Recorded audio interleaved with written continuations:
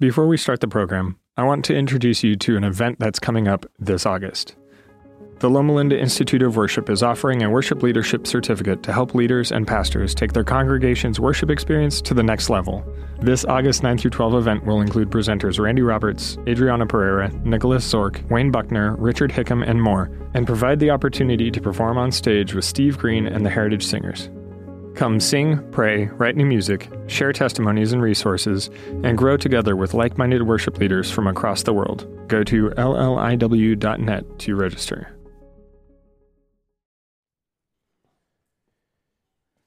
I believe I have an appointment this week here on the platform with one Lauren Karpenko. Is Lauren here? Ah, there you are, Lauren. Come right on up. I'm delighted to know that you're here. That makes things a lot easier for me. So come right on up, Lauren. Now, for those of you who may be joining us for the first time, I had an appointment here with Lauren last week. Hi, Lauren. And I gave Lauren a gift last week. You're welcome to set it down there. She got to open it, and Lauren, so you took the gift home, did you? Yes. Good. Did you play with it? Yeah. You did. Do you have a brother? Yes. Did he play with it? Yeah. All right. And did you like it? Yeah, it was fun. Good. And your parents, they said, we want you to keep this and play it every day for the rest of your life? They didn't say that. That's interesting. No. I thought they might not say that. Now, we had an appointment last week, and the appointment was that you and I would come back here, and you would have to re-gift either that gift or another gift like it. So I see you've brought a gift with you. I don't want you to tell me what it is, but you're ready to re-gift it? Yeah. So what are you thinking about re-gifting? Do you like that concept? It's tough, but... It's tough if you got a good gift. Yeah. If you didn't get a good gift, it's not that tough, you know. But that was a good gift, wasn't it? It's harder re-gifting when you get it. I would be fine gifting the Nintendo Switch, but it's hard when you play with it first. I see. Oh, okay. Then it kind of gets into you. That's a very wise comment. Okay, very good. Well, we have someone else we're going to meet here this morning, Lauren, and that's Valentino Corrales. Goes by Val. Okay, Val, here you come. Very good. We're glad to have Valentino here today. And what I'm going to do with Valentino is the same thing, Lauren, that I did with you. We're going to let him open the gift. We'll let him see what it is that he's got here. And then he's going to have to make a decision. Come here, Valentino. How are you this morning? Good. You doing well? You know what season of the year this is? Christmas time? Christmas, absolutely right. Do you like Christmas? Yes, I like it a lot. A lot, huh? What do you like about Christmas? Well, it's the spirit of giving and celebrating the birth of Jesus. That's perfect. That's a very good answer, especially in church. That's a great answer. Now, are you thinking about what you're going to be giving people this year? Mm-hmm. Mom and friends and family members, you got all that, pastor, all that, you've got everybody you're giving gifts to? Think so. Pretty much, I think so. Okay, very good. Well, we have a gift for you today. Now, you've heard of this concept called re-gifting, right? Yes. All right. Can you tell these good folk out here what re-gifting is? Regifting is giving something to someone in the need of something that they really need. That they really need. That was given to you, right? Mm-hmm. You think, now Lauren said re-gifting is hard in some cases and easier in others. Do you think re-gifting is easy or hard? A little hard. A little hard. What makes it hard? By choosing a gift that you give to someone. So if it's a gift you like, is that easy or hard? A little hard because you have to think of who is giving the gift. Very good. Well, this is the gift we have for you today, Lauren. So I want you to I'm sorry, Val, maybe, Lauren, you can help him with some of the paper there. So you pull the paper out, you give that to Lauren. Let's see what's down in there. Aha, I see what's down there. Why don't you pull that out? Very nice, a Nintendo Switch. I have discovered that that's a very popular gift. Kids love, maybe I should say, and dads, Nintendo Switches. So you're going to be able to take that home, and here's what I'd like you to do, Val. I'd like you to take it home, I'd like you to take it out, I'd like you to play with it, like you to enjoy it. And then I want to meet you back here next Sabbath. Will you meet me here? Yes. All right. And I want you to bring a gift. Doesn't have to be this gift, but it can be, but it needs to be a gift. Are you up for that? Yes. All right. There's very something good. else in there, too. There's something, okay, well, tell what. Oh, my goodness, there is something else in there. Yeah, pull that out. Oh, okay, look at this. Wait. I think this is what you're talking about, right? Okay, you got a lot of stuff, so let me help you hold some of this. You need to look at that right there.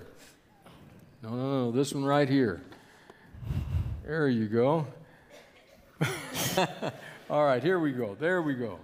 So that's, you've added to it. And this is called, can I pull the bow off of it?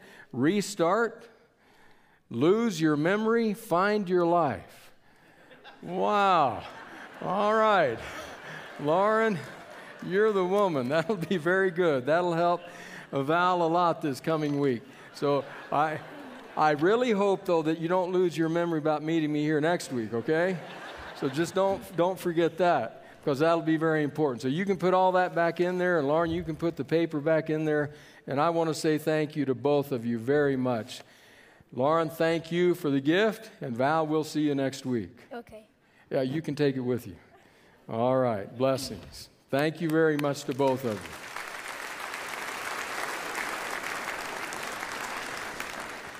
So I've been learning from the kids these last 3 weeks, learning about regifting. And I agree with some of what was said here today.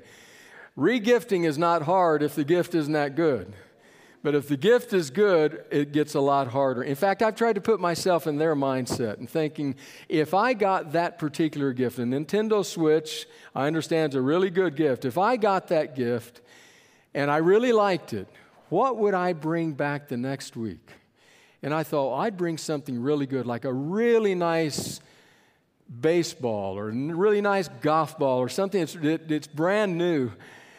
But would I give the Nintendos? And then I remember, oh yeah, they're watching, so I probably would do it. Regifting is not always easy. The cultural concept, as you know, is to regift what you don't want. But we've been noticing that the spiritual concept is to regift the best thing you've ever received.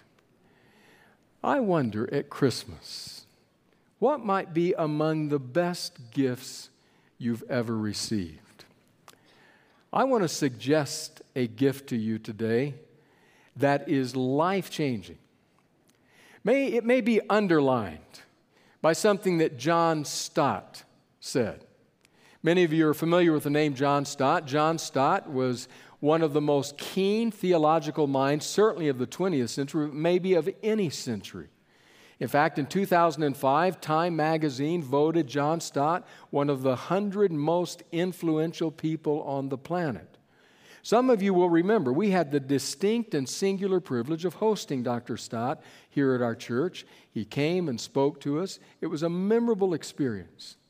So John Stott, writing about his location in London, wrote about 2 buildings, 2 domes, and he wrote about what is seen on the top of those 2 domes. So we're going to put those on the screen so that you can look at them. The 2 domes are, 1, St. Paul's Cathedral, and 2 is Old Bailey, which is the criminal courts building. So as you're looking at this right here, you see in the foreground Old Bailey, and on the top of the dome of Old Bailey is Justice, holding the scales in her hand. But if you look in the background on the left side, you can see another dome and another figure pointing up toward the sky. This is St. Paul's Cathedral. And on St. Paul's Cathedral, at the top, is a golden cross. If you get lined up just right, you can see both of these domes and the figures on them back to back. So with those domes and their symbols on them in mind, I want to read you the words of Stott. Stott said this: crossing Waterloo Bridge and looking northeast, one has a fine view of the city skyline, and in particular of those 2 domed buildings, the Old Bailey, the Central Criminal Court, and St. Paul's Cathedral, the Mother Church. At the pinnacle of each dome is mounted a significant symbol. At the top of the Old Bailey stands the classic God of justice, blindfolded for impartiality, wielding the sword of justice in her right hand, holding a pair of scales for the sifting of evidence in the left. At the top of St. Paul's, however, is a great golden cross. Many people think Christianity is a religion of the scales. They imagine that every time they sin, God flicks that sin into one pan, while every time they do a good deed, He flicks it into the other. And they're hoping against hope that the scales may just tip down in their favor. But no, Christianity is not a religion of scales, but of the cross. For if the scales stand for our unfinished works, the cross stands for the finished work of Christ. It tells us Christ died for our sins once for all, that we are forgiven. It invites us to come to Christ saying, "Nothing in my hand I bring." And so Stott said, standing there on Waterloo Bridge, you can see two symbols jutting into the sky. The scales. And by the way, Stott is right. Many have thought Christianity is a religion of the scales. Do more good than bad, and you're in good shape. In fact, one no less than the great boxer Muhammad Ali, in a classic statement, underlined the reality of that approach to religious faith. In an interview, he was asked, and I want to read you his answer. Ali said this: "One day we're all going to die, and God is going to judge our good deeds and bad deeds. If the bad outweighs the good, you go to hell. If the good outweighs the bad, you go to heaven." Classic statement of a religion of scales. Just make sure you do more good than bad, and all is good. But otherwise, you're in trouble. Stott said that's one approach. But then jutting into the sky at a higher level is the dome of St. Paul's, perched atop which is that symbol of the finished work of Christ, of the fact that we are not a religion of the scales, but a religion of the cross. I had a great conversation, a lot of it through text. My good friend Larry Thomas, just in the last couple of days, and we were texting back and forth about this reality, and he shared with me, if Ali made a classic statement about the religion of the scales, then Rico Tice made a classic statement about the religion of the cross. Rico Tice is associate minister, evangelist at All Souls Church, Langham Place in London, where John Stott had been rector. Tice captures the essence of the religion of the cross in this simple statement. Tice says, "The world says, do, do, do. Jesus says, done, done, done." That's the religion of the cross. And that's what came to us at Christmas time. Greatest gift. A religion that says, I will do what needs to be done, and you can receive it, and you can stand in the forgiving grace of God. So if you came into worship this morning, inwardly bowed and bowed, inwardly weighted down, stooped under a burden of guilt, then let me just say to you, it's Christmas. There's good news. To quote Stott in the statement we read, 3 words: you are forgiven. The fact that Jesus came to save us, to forgive us, is underlined in both of the Gospels that tell the account of His birth. Of all the books, of all the chapters in Scripture, in fact, of all 4 Gospels, only 2 Gospel writers tell us the stories that happened at the birth of Jesus, Matthew and Luke. The only 2. So I'm going to draw just a piece from one and a piece from the other to underline the nature of what happened at Christmas. So first of all, we go to Matthew. Matthew's Gospel, chapter 1. And we find Mary listening to the angel and what the angel is saying to her. And this is key to what the angel says. Matthew 1, verse 21, she will give birth to a son, and you are to name him Jesus, because he will save his people from their sins. Save his people from their sins. Religion of the cross, standing high above the wrecks of time. Done, done, done. And then Luke. We walk out into the field, out to those shepherds, the nip of the cold night, taking our breath away. But that's not all that takes our breath away, because we hear a word from the angel to the shepherds in Luke chapter 2, starting in verse 10. But the angel said to them, "Do not be afraid. I bring you good news of great joy that will be for all the people. Today in the town of David, a Savior has been born to you. He is the Messiah, the Lord."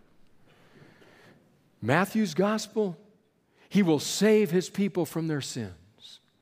Luke's gospel, a Savior has been born. A Savior that brings to you a message of reconciliation with God, a message of forgiveness. So let there be no question. No question about the fact that whatever condition you brought with you today, God forgives. It may be something in the long distant past, something with which you have struggled for many years. If that's the case, then remember the man who struggled in such a way, who in a dream appeared before God.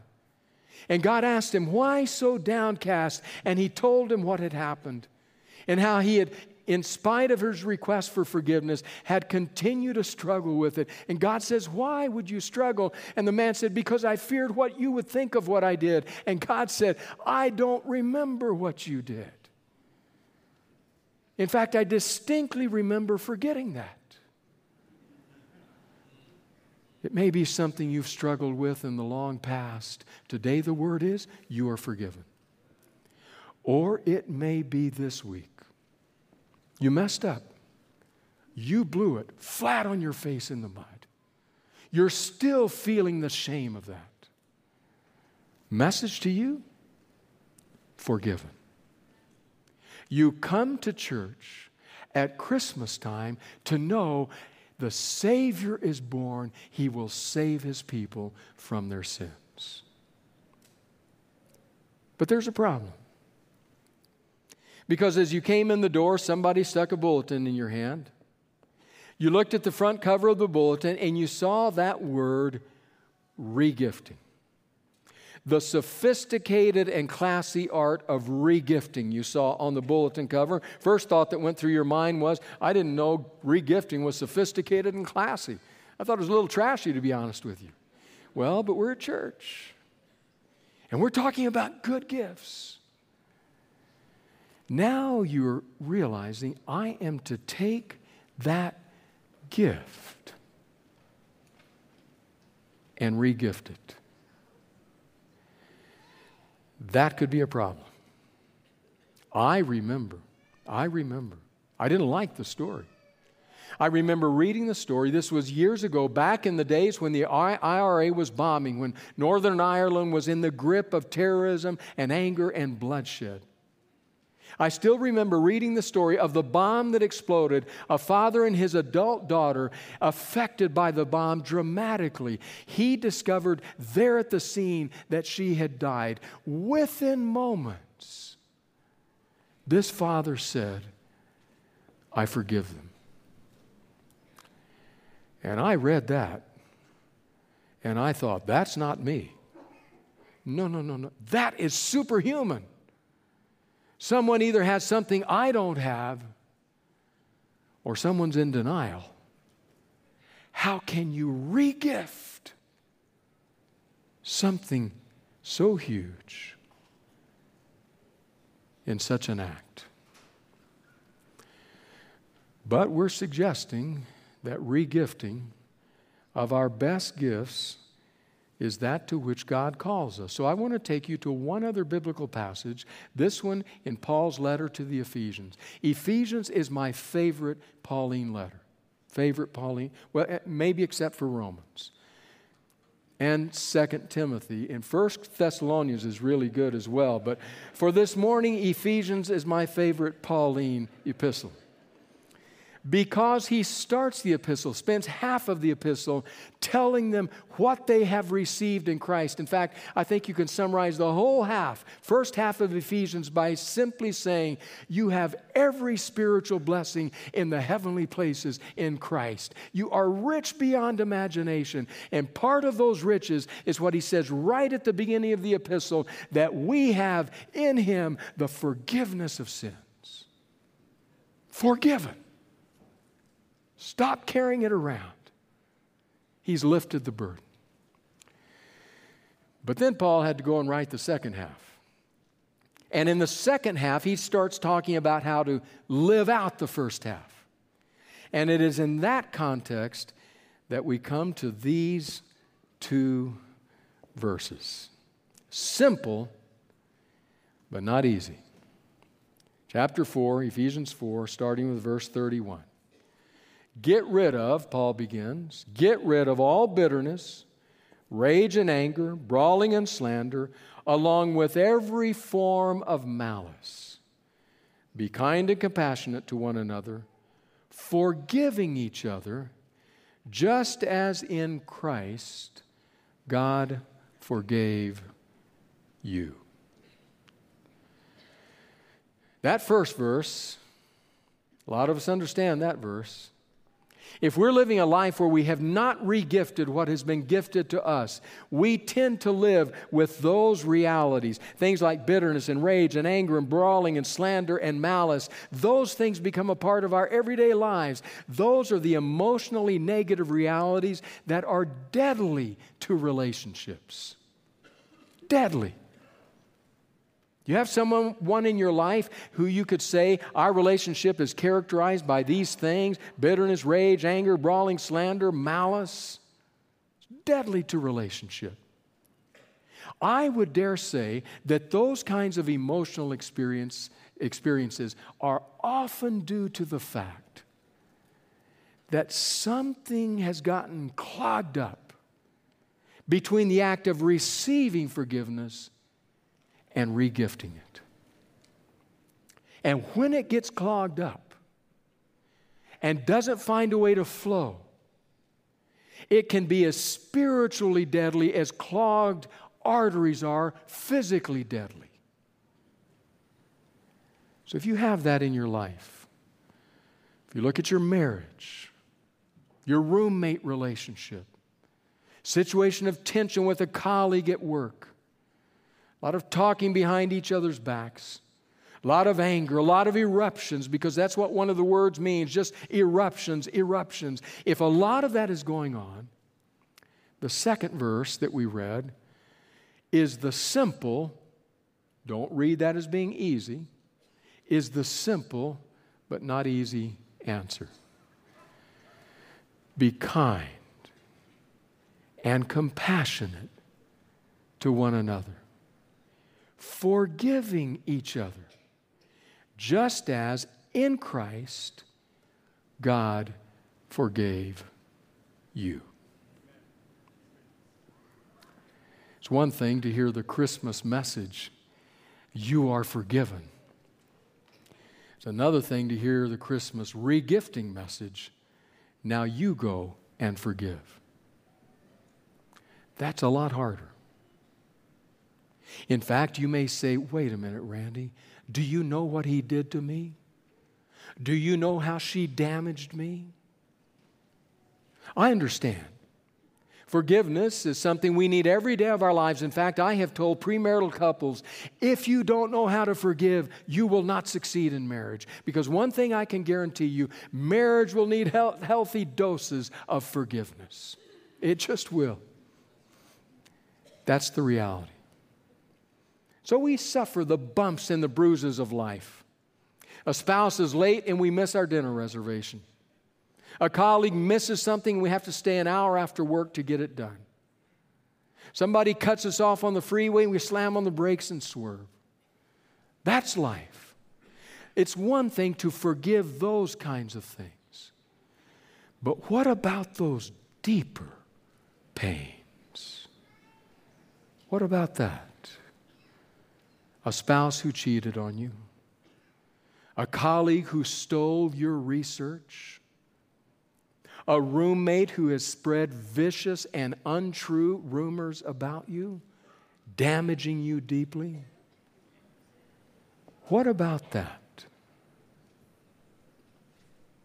Maybe something we need to do is recognize what forgiveness is not. What forgiveness is not. 2 or 3 things. Forgiveness is not excusing behavior. Oh, no, I know you didn't mean it. Truth is, they may have exactly meant it. It's not excusing behavior. It's not minimizing behavior. Oh, it wasn't really that big a deal. It was a big deal. It has wounded and injured me deeply. It's not glossing it over. Oh, give it a little time, it'll pass. No, no, no, it will not pass. It will continue to stew inside of me.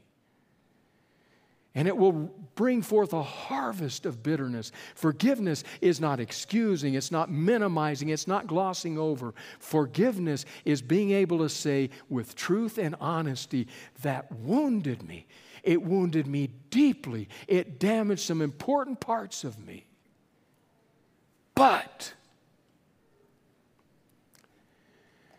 I'm making the choice to release you from the emotional debt it feels like you owe me. You are forgiven. Listen to this.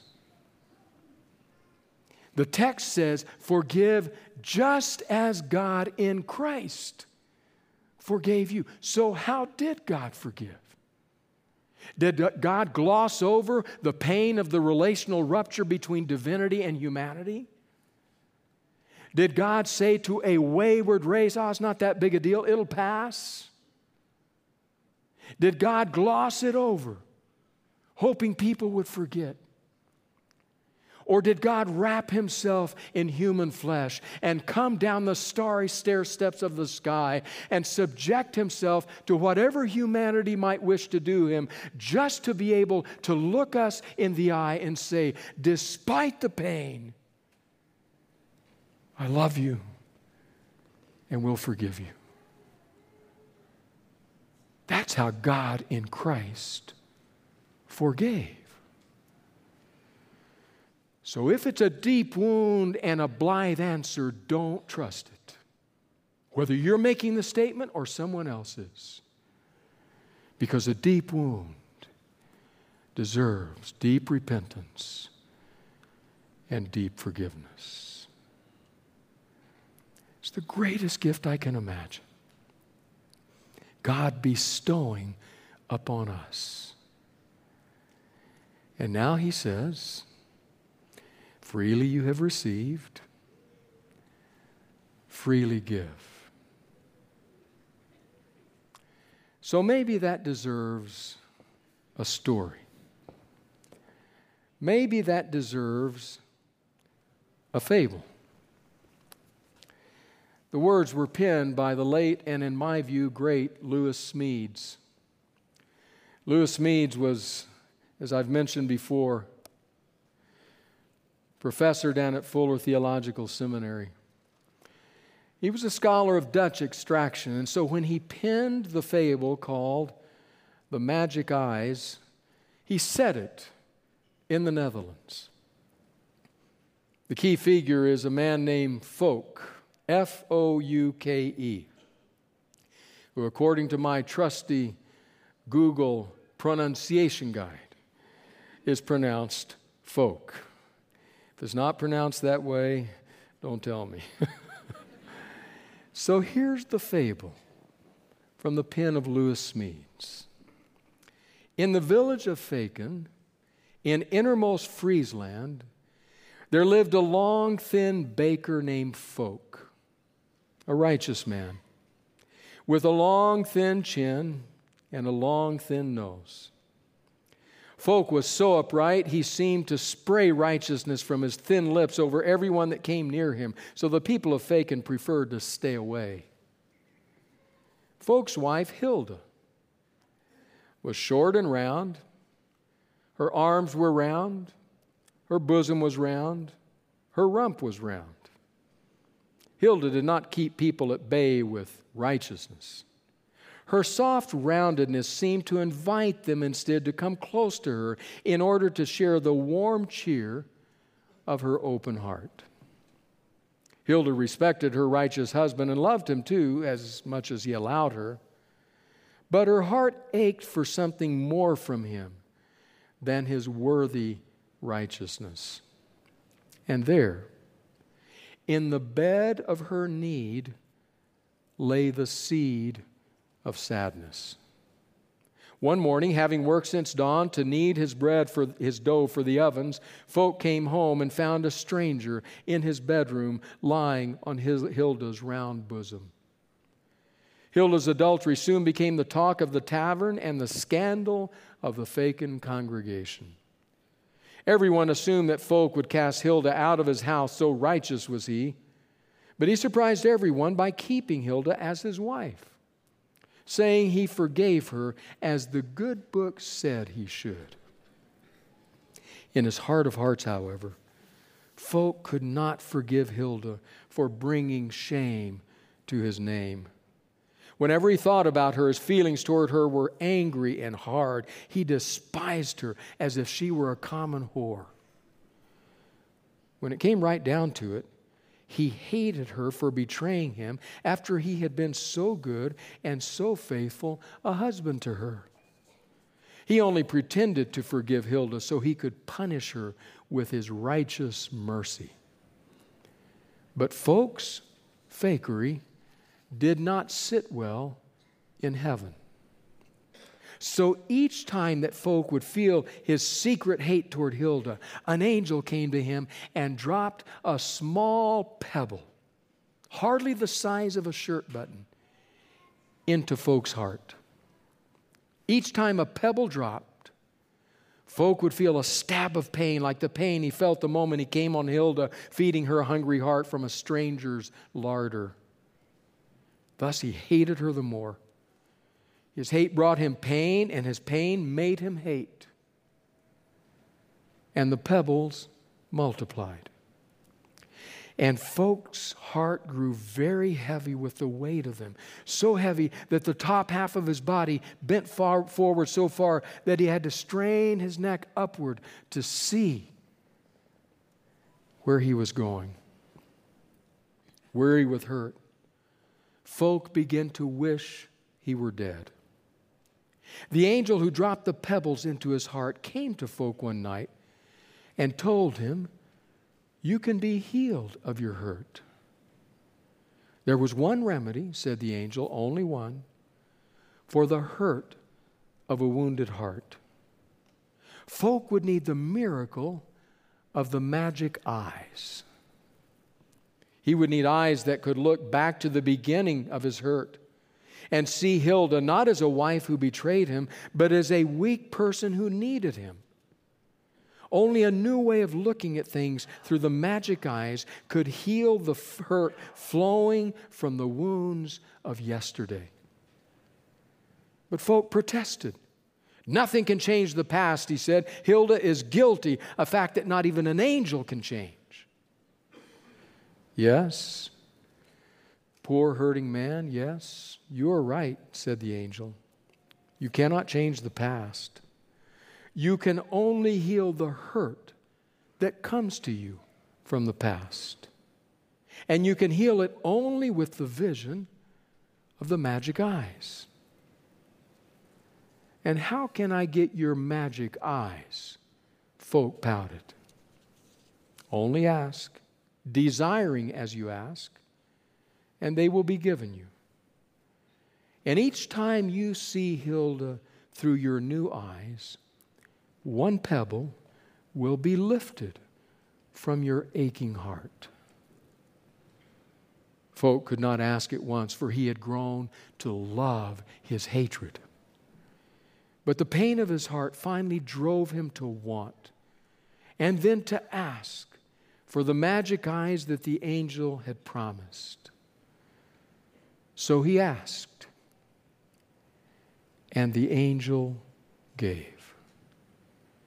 Soon Hilda began to change in front of folks' eyes, wonderfully, mysteriously. He began to see her as a needy woman who loved him instead of a wicked woman who had betrayed him. The angel kept his promise. He lifted the pebbles from folks' heart one by one, though it took a long time to take them all away. Folk gradually felt his heart grow lighter. He began to walk straight again. And somehow his nose and chin seemed less thin and sharp than before. He invited Hilda to come into his heart again, and she came.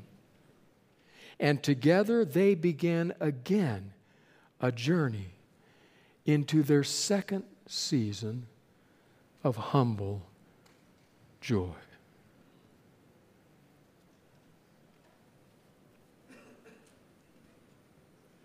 Is your heart heavy? Is your heart hard? Do you walk stooped by a load? It's Christmas. So I say to you, you are forgiven. God is not angry with you. He extends to you what may be the greatest gift you can ever receive. But then he says, it's Christmas. It's the season of regifting. And so he says to you, take that forgiveness, wrap it in your humility and love, and hand it to that person who has wounded you. And the angel will begin to lift the pebbles from your heart.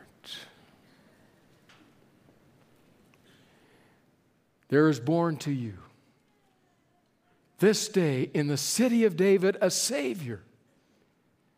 He will save his people from their sins. So be kind, compassionate, forgiving one another, just as Christ in God has forgiven you. Amen.